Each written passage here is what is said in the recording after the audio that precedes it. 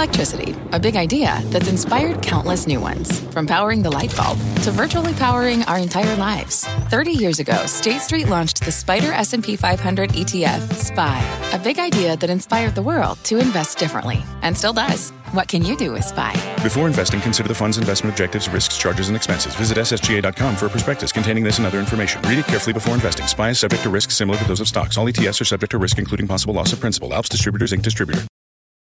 Homes.com knows that when it comes to home shopping, it's never just about the house or condo. It's about the home. And what makes a home is more than just the house or property.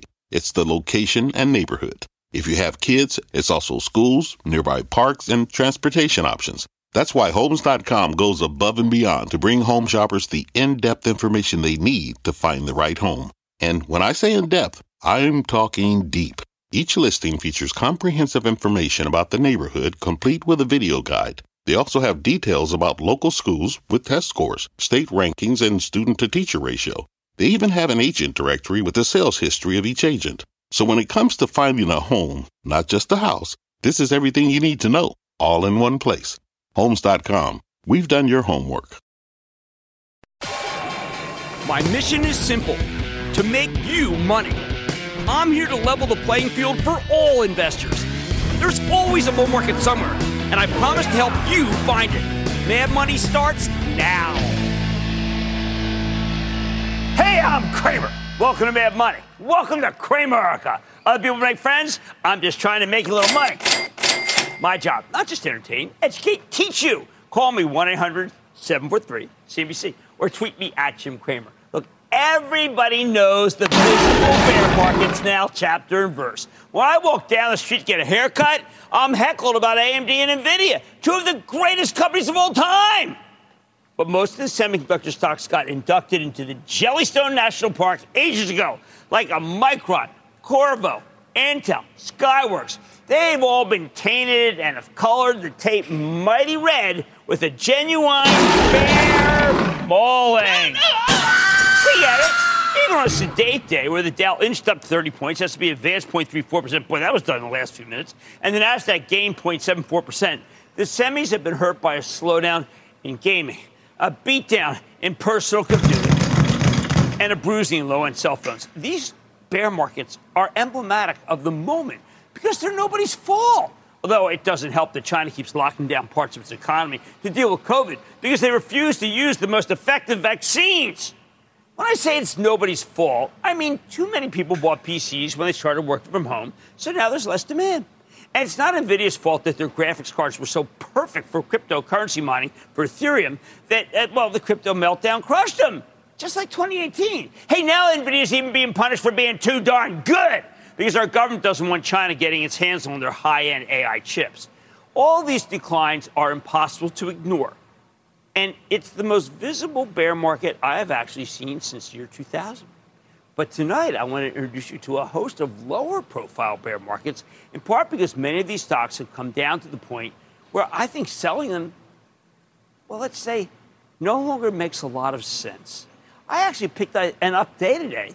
I mean, literally, remember, the market finished again, to do this piece, to start the show like this, because I know what I have to say right now is going to be pretty depressing. But let's start with autos, okay?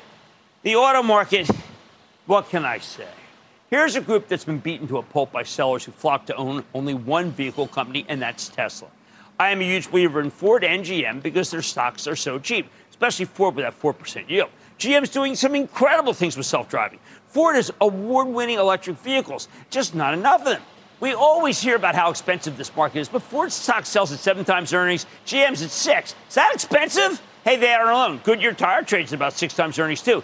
You think they've hit rock bottom? Lots of people keep calling them value traps, though. And the hedge fund playbook says you can't own the autos going into recession. What can I say? Even if you disagree with the playbook, and I do, the fact is that it trumps everything in this environment. You know what? We're sticking with the Ford for the charitable trust. You know why? Well, I'll tell you why. Because we're going to talk about it tomorrow's must-see noon club meeting. You don't want to miss this one. But it's not easy to stick with any auto company that's got internal combustion engine business. They always call them ICE. It's like ICE. I mean, don't give me ICE. I mean, it's like, give me, what do they call them? Bears. Electric cars, absent Tesla, aren't immune either. Lucid's been miserable. Even as I went by a showroom the other day, it was packed. It's just not where you can afford to be. Second, lower profile bear market. How about getting mauled at the mall? Bears are roaming free all over the place in the shopping centers. You feel like a salmon in one of them Canadian streams when you invest in a mall retailer. Gap Stores is having an existential crisis. GameStop doesn't seem to be all that investable in its current incarnation, even if the apes love it. It's sold to you.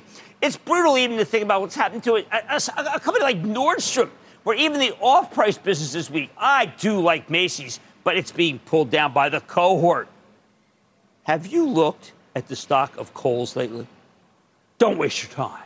My charitable trust got hit by the American Eagle ugly stick. A lot of investors thought they'd be safe in American Eagle because of that juicy 5% yield until they paused the dividend. Even as it cost a fraction of the $200 million accelerated buyback that they did in June. You know what? It was just an idiot move, and I got to call it out. It was an idiot move. Everybody gets away with everything in this thing. They know nothing. Let's not forget the suppliers. PVH has been crushed. VF Corp's a nightmare. Contour Brands, Levi, doing well, but their stocks aren't. Common theme in this group. And who can forget Bed Bath & Beyond?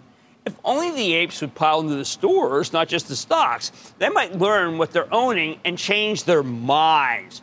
You want pain? The House of Pain. I'll give you some pain. How about the internet? All ways, shapes, and forms. Meta Platforms is the poster child. Just a company with a stock that switched neighborhoods in a real bad way. From the land of the new high to the land of the new low. And, by the way, the lows seem to be plumbed on a daily basis. Pinterest. Oh, just acquire it to sell yourselves already. I mean, you can get it for a song. Snap. Let's say it's been snapped. Twitter might be rescued by Elon Musk's takeover, but no takebacks.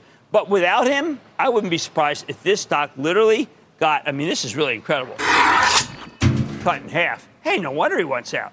Next bear market, the home. It's a veritable bear cave. I'll give you two in particular, just because they're so emblematic. Trex and AZEK, amazing companies. Faux wood. They've been thrown into the wood chipper on a daily basis. You cannot go near the paint stocks either. Hey, by the way, how low can the stock of an incredibly great company, Stanley Black & Decker, go? Beats me. Whole aisles in the wasteland of Lowe's and Home Depot. Don't look now. You might see something you like. We've seen something similar in telco and entertainment. Paramount, Comcast, parent company's network, Verizon, AT&T. They've all been trashed and mutilated, but nothing like the much discussed and dissected. People love to talk about the media, if they're in the media. Warner Brothers Discovery. This is one of the ugliest stocks I've ever seen. Only T-Mobile is unscathed. T-Mobile to this group is like Tesla to the autos. Now, we got some nascent bear markets, too. Like the one in steel. Nucor plummeted today on a weak pre-announcement, although it's nowhere near the decline in Cleveland Cliffs or the copper company Freeport. It looks like it's a possibility. I mean, I'm not kidding. For the first time today, the rails cracked. Downgrade of Union Pacific. We might be on the cusp of a railroad bear market. And how about conglomerate grizzlies like 3M? They haven't brought down the whole cohort, but who knows what's next? Maybe payment companies? Have you seen Block? Nothing to see here. Keep moving, keep moving. Oh, by the way, you might not know it, but we have rules in this show about the size of companies we can talk about. So many companies I follow, and I follow a couple thousand companies. Crazy as that is, but so many companies that I follow are now too small to mention on air. Literally hundreds of them are now too small. They're that pathetic. I love to roast the subscription companies that people are canceling or the charging stocks or the SPACs, but almost all of them have collapsed to the point where they're just too tiny to talk about here. Even if there weren't size restrictions, I don't know if I'd be able to say anything about these loser companies because there's no way to describe them without using the kind of profanity. It really doesn't belong on a family show like this. So why mention all these houses of pain? I am not trying to make you miserable. There are enough commentators who feel like that's their professional duty.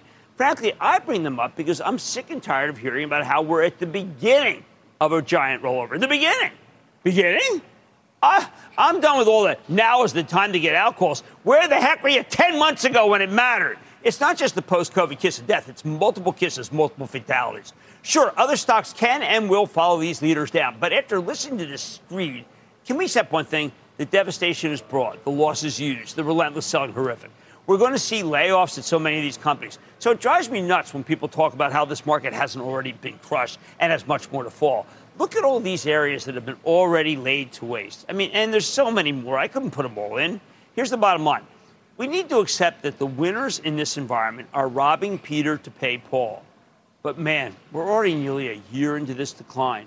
I just wish the so-called professionals would act like it. Start looking for companies that are doing well to buy rather than markets that are too weak and have to be sold. You know what I say? I say, ooh, time to buy. Beth in Georgia. Beth. Beth? Hi, how are you? I am good, Beth. How about you? I am good. I thank you for all your wisdom. You're very kind, Beth. Thank you. What's going on? I'm a second-time caller, and I have a question. I made a lot of money in MongoDB about just over a year ago. I sold it over 500. Now it's down to like 247. I've been watching their revenues grow exponentially, but their losses are growing too. Is this a good time to get back in and hold it? We cannot be in companies that are losing money. Beth, it's just a rule in the show. It's kept us in the game. Others aren't in the game. Keep it like that. Don't go back. Congratulations. Great call by you. It drives me nuts when people talk like this market hasn't been hurt. It's about to get crushed. Are you kidding me? We're nearly a year into this market decline, and I wish the so-called professionals would start being a little more empirical and less anecdotal. On Mad Money tonight. After yesterday's tech tumbles, it's time to take a look at a company like Etsy. I'm getting the latest from the company CEO. Then, with another hot CPI number, could today's bounce in oil be an actual red flag in the hopes of taming commodity inflation? I'm going off the charts to find out. And in the face of an increasingly tough market, could REITs be the opportunity your portfolio is searching for? I'm taking a closer look at some real good companies. So stay with Cramer.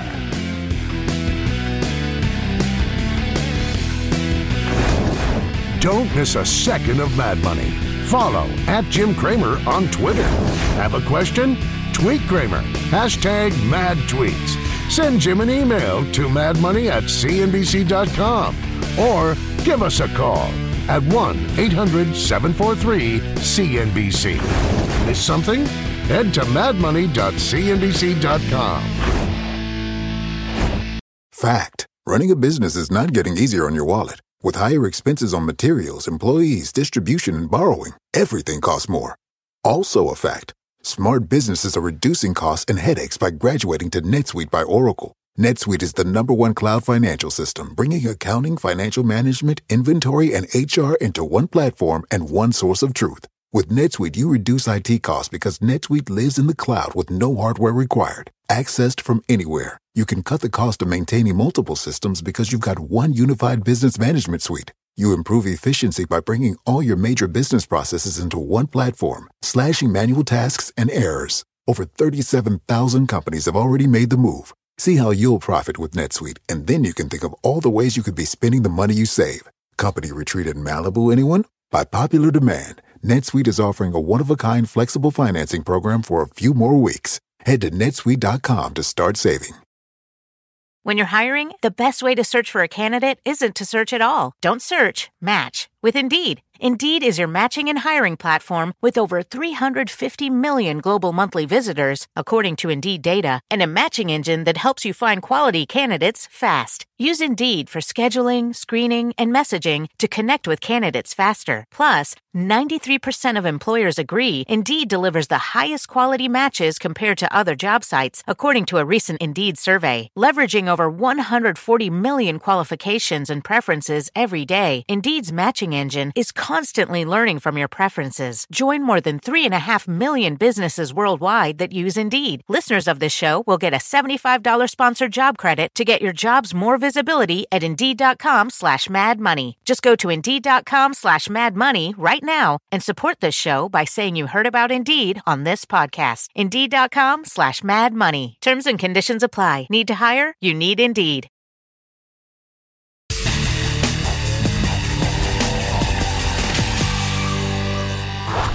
In a bear market like this one, you got to distinguish between broken stocks, we like those, and broken companies. We want to stay away from them. Broken stocks get ahead of themselves. They've been hit hard. We know that. But at the end of the day, they belong to functional businesses. There's a level where those businesses are going to be fantastic buys, but there's no level if you got a broken company. How do you tell the difference? Take Etsy, the Brooklyn-based e-commerce platform for all kinds of homemade goods. I think this is a textbook, too cheap, totally not broken company that is worth owning for years and years, but maybe you have to wait for the smoke to clear. In late July, they turned in a surprisingly strong quarter, and the stock jumped 10% in response. Since then, it's mostly held onto its gains, unlike many other stocks, even as the market's pulled back pretty hard. So how the heck has Etsy managed to do well in an environment that's pretty tough for e-commerce and for retail in general? Let's check in with Josh Silverman. He's the president and CEO of Etsy to get a better read on his business. Mr. Silverman, welcome back to Mad Money. Hey, Jim. Thanks for having me back. It's great to be here. Josh, you're a great anomaly. Your retail's doing poorly for a lot of stores. You're doing great. You are e-commerce. There's been a lot of rollover in e-commerce. You're doing great. You were COVID. You've done better post-COVID. What are the three secrets of your company?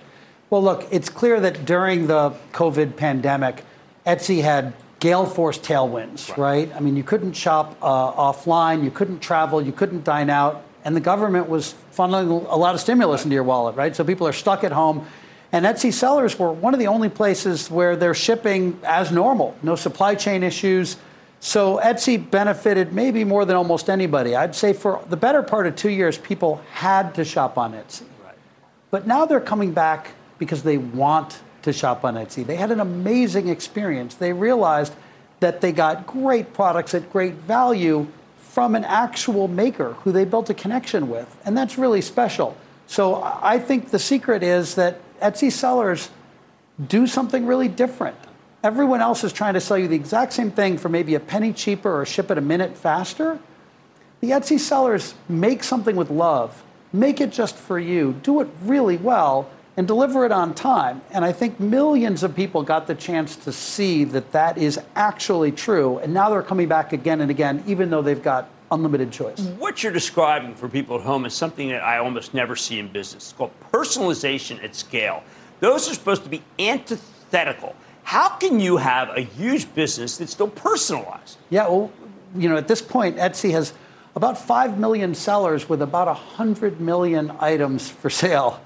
And so each seller makes a few things with love and care that they're really good at.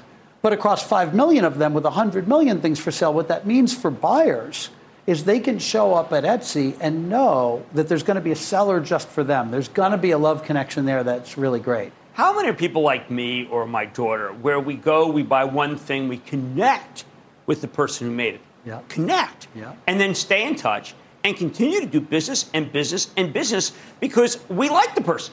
It's so great. And, one of the things I hear over and over again talking to buyers is the handwritten note.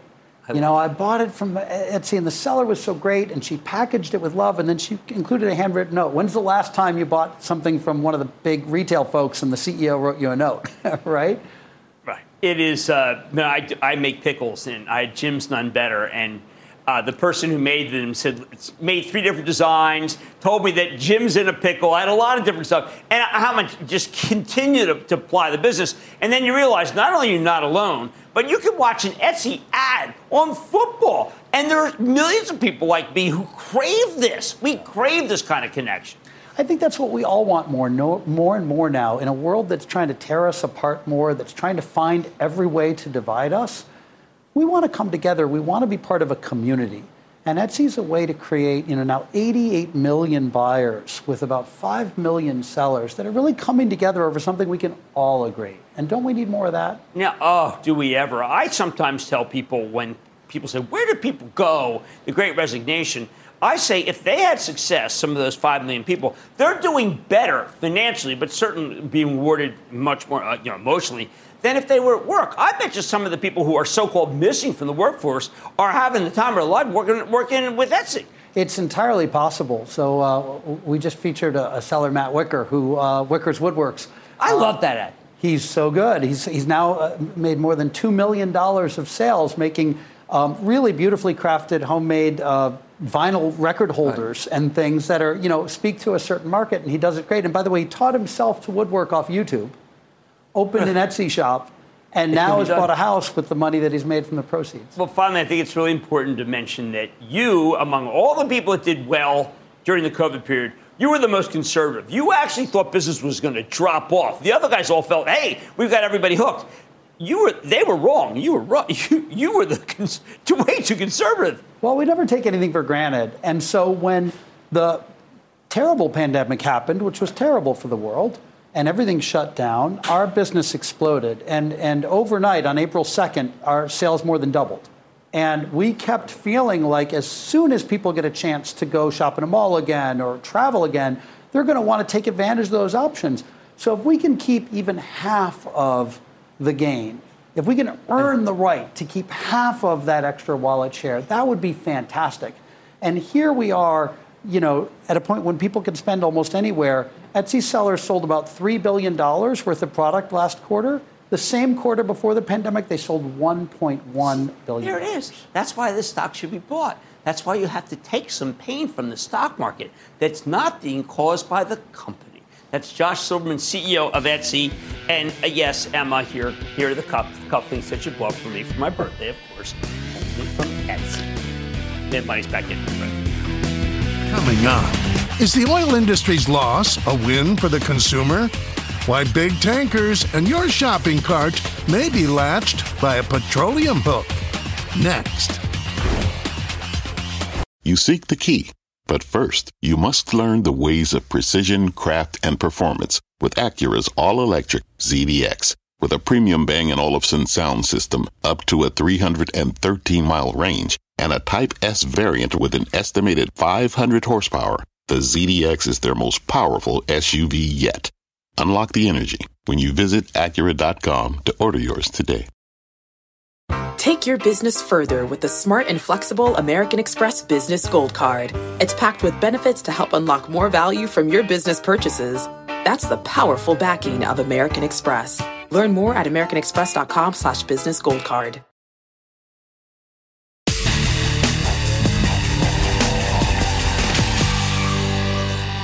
After yesterday's total meltdown in the face of another overheated inflation number, we need to talk about one of the most important components of inflation that have been going in the right direction for the Fed, oil. Unfortunately, the price of crude jumped 1.57% today, which is the last thing we want to see. But there's good reason to believe that the current bounce may actually turn out to be short-lived, and oil might actually start going lower again. Don't take it from me, though. Tonight, we're going off the charts with the help of Carly Garner. She's a brilliant technician who's the co-founder of DeCarly Trading, the author of Higher Probability Commodity Trading, and our resident commodities expert who predicted the peak in oil months ago when everyone else thought it was going to the moon. For those of you who don't remember, Garner's thesis for most of the year has been that the Russian invasion of Ukraine caused an irrational spike in crude. Russia got hit with tons of sanctions from the West, and Wall Street just assumed that oil would disappear from the market. But that is not actually what happened. It just messed up the global oil supply chain as Russia started selling its barrels to China and India at cut-rate prices. Very few people on Wall Street thought that would happen. Once we realized that there wasn't much of an oil shortage at all, we started worrying about a worldwide slowdown as central bankers raised interest rates to tamp out inflation. The price of crude quickly peaked, plunging from almost $130 to nearly $80 over the course of 6 months. Of course, it's now rebounded to nearly $90, and that's exactly what Garner predicted when she said it would hit the low 80s and then come right back up. And she says this bounce fits into the more gentle uptrend that oil had been going into before the war in Ukraine got rolling. But ever since oil broke down below $100 in July, we've had a number of short-lived rallies, and the buyers have been punished every single time. In the short run, Garner wouldn't be surprised if this oil can keep running for a bit. But longer term, she thinks the bears will win, and the price of crude will head back to a more natural level, which she sees, get this, really at around $60 a barrel. That's the true price. Of course, the bulls have gotten some good news lately. The petro gangsters and OPEC Plus have cut production in order to bolster prices, and now we're hearing that the Biden administration might actually do some buying to replenish the strategic petroleum reserve. They've sold a lot of stuff, a lot of oil once much higher. Yeah, I think it'd be a huge mistake if they're worried at all about inflation. Meanwhile, new supply has come online, but not as much as we, let's say, anti-inflationists really are looking for. So why does Garner want to take the bearish side of the trade ultimately here? Remember, 60s ultimately. Well, first, let's check out the seasonal tendencies, which really do matter when you're doing commodity investing. Check out this chart of the historical pattern in West Texas crude. Here you can see how oil tends to trade in a typical year. Normally it holds up pretty well through early to mid-October, where it tends to peak before coming down hard through the end of the year. Of course, these patterns can only take you so far. Garner's adamant that seasonality is not a trading strategy, but it's worth keeping an eye on. As a result, she would expect a serious breakdown in crude until next month. At that point, though, you might want to get more cautious. So she's saying history could repeat itself. Not definitely, but it could. Next, let's talk sentiment, as exhibited by the CFTC's weekly Commitments of Traders report, also known as the COT report, okay? This shows you how major players in the futures market are positioned. Take a look at the chart with the Commitments of Traders data down at the bottom, all right? What we care about here is the green line, which shows you the net long or short position size of large speculators, meaning professional money managers. At the moment, these major players are net long just over 200,000 futures contracts, meaning they've cut over 60% of their bullish positions on oil. Garner points out that this is the most negative the large speculators have been on crude since the 2016 lows, which preceded a monster $50 rally as those money managers rebuilt their positions. Again, she does not see a big sell-off happening now because, well, we've had such a liquidation. Negativity in this case is a good sign. It tells Garner that most institutional money managers have liquidated their oil positions already. And that opens the door for near-term bounce like the one we're seeing right now. Now, let's take a closer look at the monthly chart of West Texas crude, which gives us a nice bird's-eye view of the market. It looks confusing. Bear with me. Garner notes that oil's now fallen back to its old, take a look at this, pre-Russian invasion trading range. Right there, okay? When the war broke out, oil surged higher, but now those gains have been largely repealed. After the invasion, crude broke out above trendline resistance. That's this. In the mid-90s. And now that we've fallen back below that level, Garner thinks it's the ceiling again, currently around $93. That's why we're going to have a hard time right here, she thinks. At the same time, oil's got a compelling floor of support at $80, a floor that we tested last week and we held. That was significant. And look, even if we've gone back to pre-Ukraine oil markets, you got to remember that things were really looking pretty good for oil in February. Remember, this was a good year that was before the war broke out. Crude was trading at levels that we hadn't seen since prices imploded in 2014 when the fracking explosion caused a worldwide oil glut. For the moment, the uptrend from the bottom in March of 2020 is still intact. I find that pretty positive, almost reassuring. Don't get too comfortable. This is a real rally that was not necessarily engendered by what happened in Ukraine. All right, so how about when we zoom in on the weekly chart? Just like on the monthly, the line in the sand for oil is that floor of support currently at $80. I keep referring to this because that's where Garner said oil would go when oil was here. I mean, what a great call.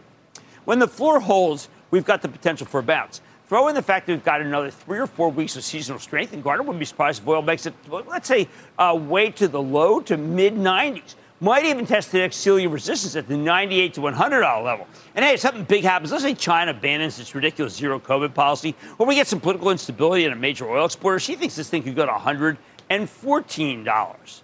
That would be a lot. But she also says that's a low probability event. And if it happens, Garner says you just view it as a last ride. You sell right into it. Why? Because if oil ever breaks down below its floor support of 80, once again, I keep mentioning that number, you can see from the chart that the next potential floor is 60. You want to be in that? I don't want to be in that. And man, when the Federal Reserve is raising rates aggressively in order to stamp out inflation, it's very easy for oil to get crushed. This is not a commodity that thrives during a Fed-mandated recession. Hey, one more negative. Let's take a look at the dollar. Our currency's been incredibly strong, as you know, which is bad news for all commodities because they're denominated in, yes, dollars. Check out the dollars index, which measures this greenback against a basket of foreign currencies. Remember, oil and the dollar tend to settle in the opposite direction about 70% of the time. Pretty strong negative correlation, don't you think? Well, our currency's had a huge run, and it's starting to look overextended. We're seeing tons of money pouring in from overseas, take advantage of our country's rapidly rising interest rates. That said, Garner points out the relative strength index hasn't been making new highs along with the dollar, which is a sign that the rally may be running out of juice, something I believe in. Don't hold your breath, though. Here's the bottom line. The charts, as interpreted by Carly Garner, suggest that oil could run to the mid-90s by early to mid-October. But at that point, she expects it to peak, possibly leading to a big breakdown through the end of the year. If you're worried about inflation, that would be an incredibly positive development, although obviously awful for the oil industry. So don't get too long or complacent about the oil stocks. In fact, we've been trimming back a monster position we had in the oil group for our trust, and we're still doing so into any strength to get back to what we call a regular weighting. Let's go to Eric in Michigan. Eric. Hey, Jim, this is Eric. I'm just curious, with the rising cost of natural gas, do you still prefer to see alternative energy companies like Generac? Do you think they'll rise within?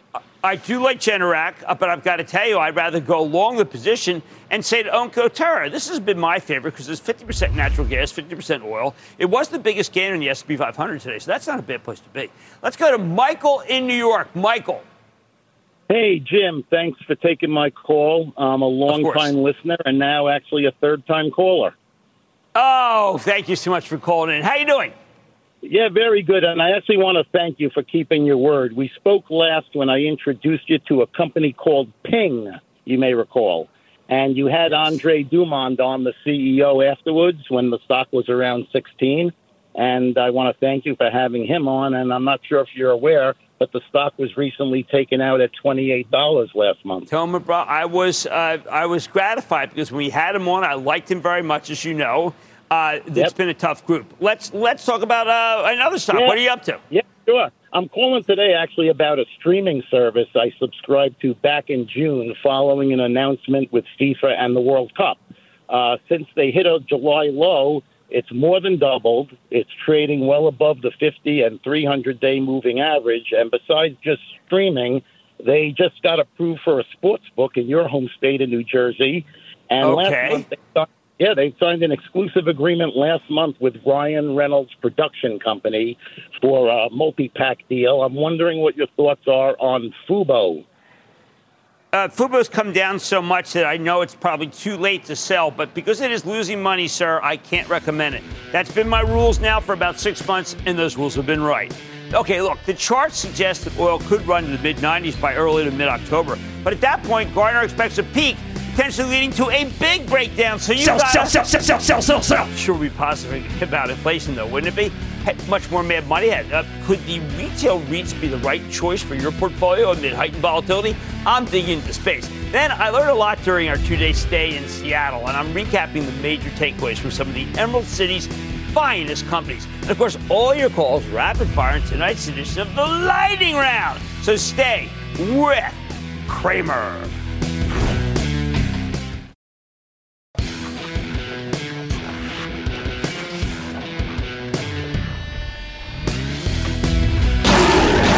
This is a difficult market, and it's littered with landmines.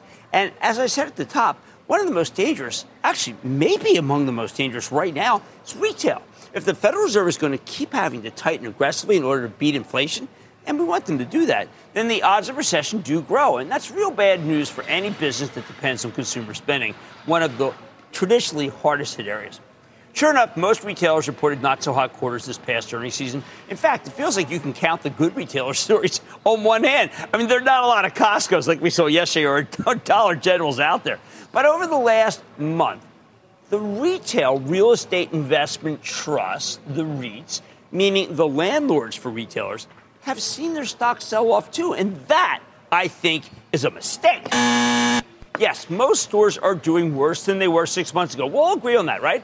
Yes, it's a tough environment for retail, but not many chains are in danger of going under or even falling behind on their rent payments. We're not looking at mass store closures either. And that's why I find this sell-off in retail REITs intriguing. Although their stocks have come down, as long as their tenants stay in business, they won't take much of a hit financially. To me, that looks like an opportunity. Hey, plus, by the way, remember, there are always other retailers who want to come in and take the place of current retailers that aren't doing well, often at increased rents. There are three in particular that I really, really like. Simon Property Group, Federal Realty, FRT, old friend of the show, and Realty Income. Why don't we start with Simon, which owns many of the best malls in the U.S. and Asia, more than 200 properties total. Of course, we now know that many mall-based retailers are really struggling here. I mean, think American Eagle, Abercrombie, Nordstrom, Gap stores. Woo! It's like these stocks have split, but you haven't received any extra shares. That's a stock joke. I mean, that's why Simon Properties plunged from $171 last November down to $99 today. Tell me that's not a buy. So why the heck am I even thinking about this? Simple. Because I actually listen to the company when it tells us how it's doing. When Simon Property Group, run by David Simon, reported at the beginning of August, they delivered a really solid quarter. Just a nice top and bottom line beat. No one listens except for me. More importantly, on June 30th, their occupancy rate stood at a staggering 93.9%. That is actually up from 91.8% the year before. Occupancy is all important in this business. And that number's headed in the right direction, despite what you hear about retail. Plus, Simon raised its dividend for the second straight quarter. It's now more than halfway back to where it was before the COVID shutdowns in 2020. At these levels, the stock sports a magnificent 7% yield. Normally, I'd be a little worried about when I see it pay out that high. But companies don't raise their dividends unless they feel confident about the future. And these guys just raised it 2 quarters in a row. David Simon is a very hard-nosed businessman. I know him. He doesn't do things idly, like raising dividends when they can't afford it. In short, if Simon were really worried about tenant bankruptcies leading to a material decline in his cash flows, they wouldn't have given you the dividend boost. Doesn't hurt that the stock sells for less than 9 times funds from operations, which is the REIT equivalent of earnings. If this were an actual retailer, I'd say you can't trust the valuation because the earnings estimates are almost certainly too high. But Simon Property is a high-end landlord, so the retail carnage has to get really bad before it starts to seriously damage the bottom line, and it hasn't. The way I see it, Simon's got a great long-term story with a cheap stock, and while business will definitely suffer somewhat in a Fed-mandated recession, they're paying you 7% while you wait for a turn, and you will get a turn. Next up, there's one that's an old friend of the show, maybe for 15 years now. It's called Federal Realty, FRT. It's one of our favorite REITs. They specialize in mixed-use properties in rich suburbs, especially shopping centers, not malls, but centers. Although they've also got some residential and some office exposure. What a great idea to mix it all together. This is not a great moment for the home builders, but rental real estate, it's on fire. If anything, it's gotten way too hot. It's something that I think that J-Pal's worried about. Federal Realty's residential business had a 98.5% occupancy rate. No one has that when they reported their most recent quarter last month. As for the retail side, these are town square-like developments in affluent suburbs, meaning they're much more resilient than malls or strip malls. Same goes, by the way, for their office properties, high-end boutique spaces that are near where people live, not in city centers that, of course, have been relatively abandoned since the pandemic hit. It's almost like they thought about this stuff ahead of time. On the last conference call, Federal Realty told a tale of strong small shop leasing, up 360 basis points year over year. And they've also doing a lot of new leasing, left and right, actually. Sure doesn't sound like a company that's losing tenants or in danger of needing to give them a break on their rent.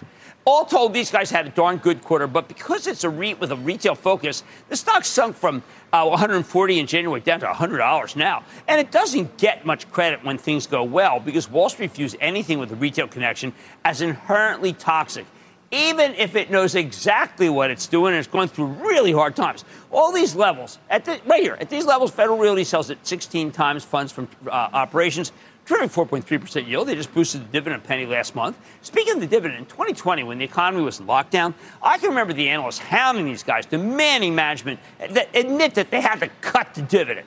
Federal Realty's Don Wood stood firm. He insisted that they could actually raise the distribution, not lower it. Analysts didn't know what they were doing. He turned out to be right. Again, finally, there's Realty Income. This one's very interesting for people who want regular payments. This is another one whose CEO we spoke to not that long ago. Looked him right in the eye. Liked what I heard. Realty Income has over 11,000 properties spread across the United States, the UK, and Spain. 84% of that portfolio is retail. Probably why the stock's come down roughly $10 over the past month. But they got really good retailers. The thing is, when you look at Realty Income's tenant list, there's not that much to worry about. I mean, their biggest tenants are grocery stores, convenience stores, dollar stores, quick-serve restaurants, and drugstores. Look at this. You know all these guys. These guys they're just not that sensitive to the economy. Those are businesses that should do just fine in a recession. When they reported last month, they raised the dividend again. Now you get a 4.6% yield. Not only do they give you a payout every month, don't you love a monthly check? They're in the habit of raising that payout slightly every 3 months. There are some others that I think you got to put on your radar. Tanger Factory Outlet Centers is a terrific trade down play. Stock extremely cheap, 5.3% yield. But also want to think about Kimco. Yes, it's focused on rich areas like Federal Realty. Also has a ton of grocery stores like Realty Income. But here's the bottom line. While most retail stocks are horrible right now, and I admit that, the companies that own the best retail real estate are doing just fine, thank you. And I think their stocks are pretty attractive right here, right now. And they've come down really only because of guilt by association. Mad Money is back after the break. Coming up, Cramer takes your calls, and the sky is the limit. It's a Fast Fire lightning round. Next.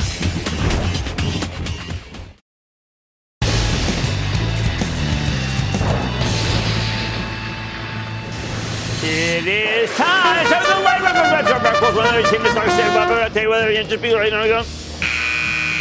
And then the lightning round is over. Are you ready, Ski Daddy? Time for the lightning round. Let's start with Anthony in Michigan. Anthony. Mr. Cramer, it's a pleasure to talk to you. Right back at ya. I've got a question about Sonova Energy. I've bought it high, and I've been buying it ever since it dropped. What's your outlook on the company and the stock price performance? This company's not making money, but it is going to benefit very much from the whip inflation now legislation we got. That's a joke. That's from Joe Ford time. I do not think I want to recommend the stock at these prices, given the fact the company's losing money. Let's go to Rebecca in New York. Rebecca. Hi, I'm so happy to talk to you. First, I'd like to know how you are, your wife, and your daughters. How's everyone doing? Everybody's doing great. Thank you so much for asking. That's great. Terrific. What's going on? Sure. Yeah, I bought Luminar a while ago, and it's really not doing well. Do you think I should sell it now, or should I hold on to it? I think you can hold it and sell it into a bounce. It's not making money. We're not in favor of companies that do not make money, even as we may like their politics or what they do. How about Shane in Washington? Shane! Booyah, we already missed you here, Jim. I had so much fun. Just a beautiful city. Thank you for having me. How can I help? BGC Partners makes money, buys back stock, and they're launching the futures exchange CME at the end of the year. And that's precisely why I like it. I think it could be bought. You just defined everything I like about a stock. How about we go to Stuart, New York? Stuart. Hey, Jim. How you doing? I'm doing well, Stu. How Great. about you? I hope I get some heat this winter because you know the way landlords are, and my stock is Peabody Energy. What can I say? I thought I'd never recommend coal companies, but these stocks are so cheap, you can trade them for a bounce. That's the way you play it. How about we go to Robert in Delaware? Robert! Yo, Ski Daddy. Yeah. Hey, I'm a long-term investor. I took a small position in Roblox, and I was thinking of scaling in. What's your thoughts on Roblox as a long-term? I listened to Dave Baszucki yesterday. He was on Squawk. I thought he told an okay story, not great. I am not in favor of companies that are losing money because that in a bear market is a mistake to buy. Sell. I need to go to Clark in Florida. Clark. Booyah, Jim. How you doing? I am doing well. Good. Back in New York. How about you? What's going on? Trying to make some money here in the market. But listen, a couple of months back, partner. You had mentioned how resilient Marvell Technology was to the economy and escalating interest rates. If that's still the case, should we be adding to our positions? Yes, and I'm going to talk about it tomorrow's meeting. I want people to join the club. I spent a great deal of time preparing for these monthly meetings, and that's going to be one tomorrow, and I'm going to talk very specifically about why I like Matt Murphy and I like Marvell Technology. Let's go to John in Alabama. John. Yeah. John, what's up? I'm calling to get your outlook on Boeing. 6 months. Geez, Boeing's tough. I'll tell you what Boeing's tough. It's snake bit. I mean, every time I think it's about to break out, it comes back. Why? Because they're mistakes. Now we're hearing that China is going to have its own planes. We sold the stock for my travel trust, and you know what? I'm fine with that sale. I don't want to go back into Boeing. All right, let's take one more. Let's go to David in Tennessee. David. Hey, Jim. Thanks for taking my call. Of course. Just wanted to say thank you. You're an amazing. It's the ticker's LLAP, Tehran Orbital. The RSI has been at like 40 for a long time, and I'm just curious about them. Which one? It's Tehran Orbital. They're no. Look, I like these companies. I like the fact that Apple's got an interesting orbital solution for the 14, but I don't like this company because it's not making any money. I'm so sorry. And that, ladies and gentlemen, the conclusion of the Lightning Round! The Lightning Round is sponsored by TD Ameritrade. Coming up, Kramer shares evergreen lessons learned in the Evergreen State. Next.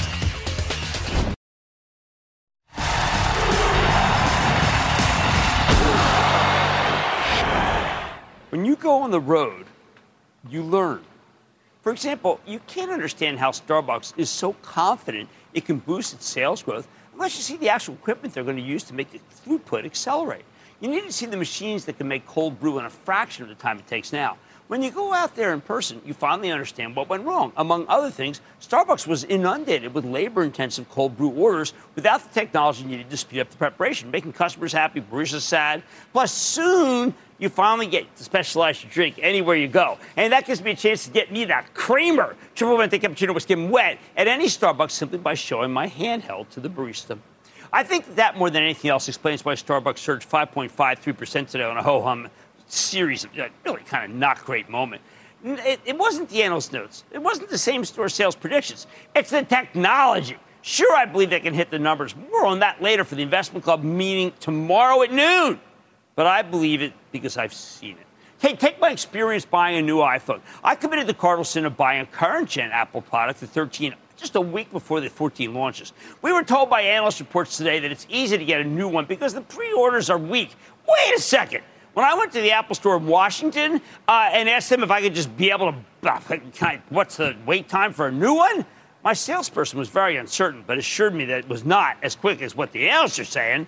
That's not something you say unless they're hard to get, because isn't his interest to get me back in the store buying?